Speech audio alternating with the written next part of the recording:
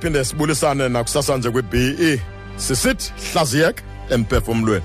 Mphulaphuli sisungula lenyanga yabantu abakhethekileyo, yabantu abahle, amanenekazi, inyanga kaAugust.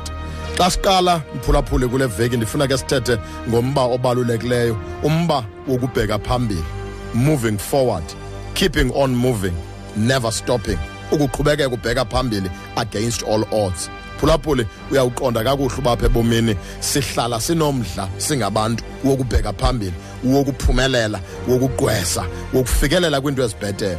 Kodwa apha endleleni siyagileka, sihlangana nezinto ebesingakhange sizibhajethele, kudibane nokuhlukumezeka.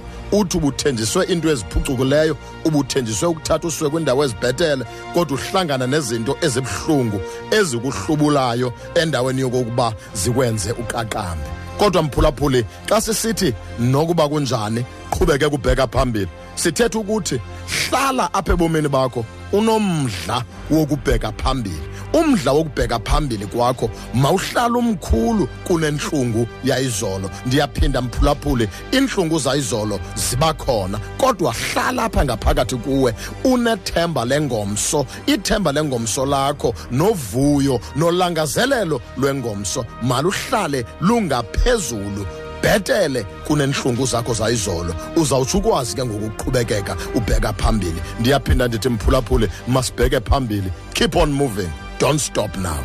Mini emandi eqhakazileyo kuwe. Kodwa kwathi kucibilele